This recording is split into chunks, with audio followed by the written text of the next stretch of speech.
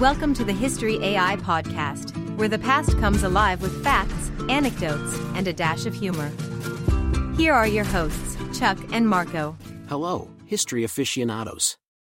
Welcome back to another deep dive on the History AI podcast.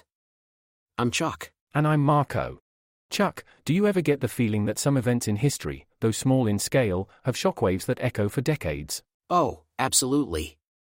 Just like our debate on pineapple pizza last week had shockwaves throughout our family. Exactly. But today's topic is a bit more serious, and indeed, it sent shockwaves across nations. We're discussing the Thornton affair. Let's set the stage for our listeners. The year is 1846.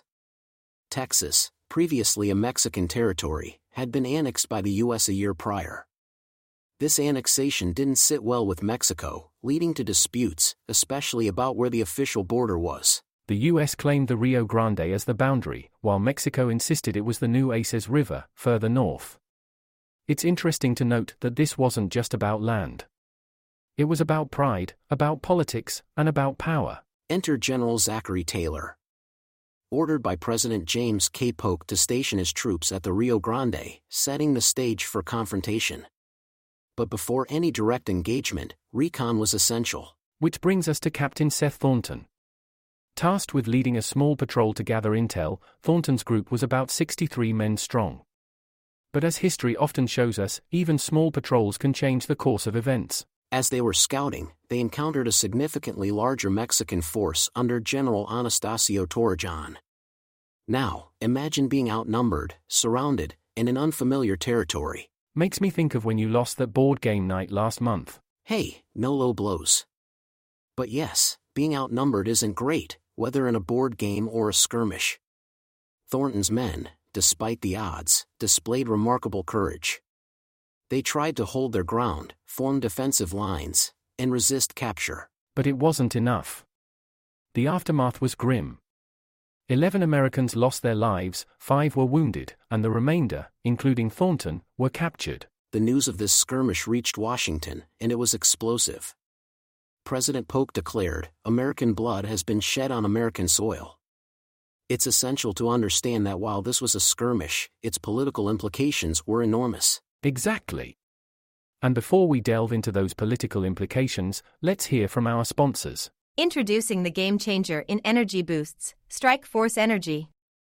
Elevate your drinks without the sugar, without the calories. Whether you're hitting the gym, the office, or the great outdoors, a dash of Strike Force Energy supercharges your drink and you. Dive into strikeforceenergy.com to explore. And hey, here's a little spark. Use code UTSALAX24 at checkout for a cool 20% off. That's UTSALAX24. Strike Force Energy, the power-up you've been waiting for. Now, back to the Thornton affair. This skirmish's aftermath set the U.S. on a path to a full-scale war with Mexico. In May 1846, the U.S. officially declared war. And wars have consequences.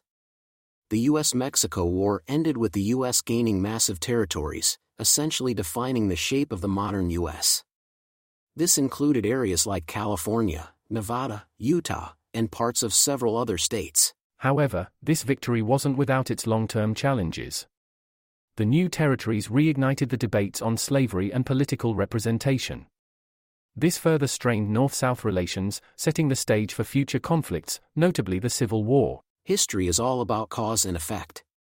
A small event, like the Thornton affair, can indeed have long-standing consequences. And as we wrap up, let's remember the essence of history: to learn, to remember, and to avoid past mistakes. Couldn't have said it better, Marco. To our listeners, we hope you enjoyed this episode, and we'll be back with another historical journey soon. And don't forget to subscribe, share, and review. Every bit helps. Catch you next time.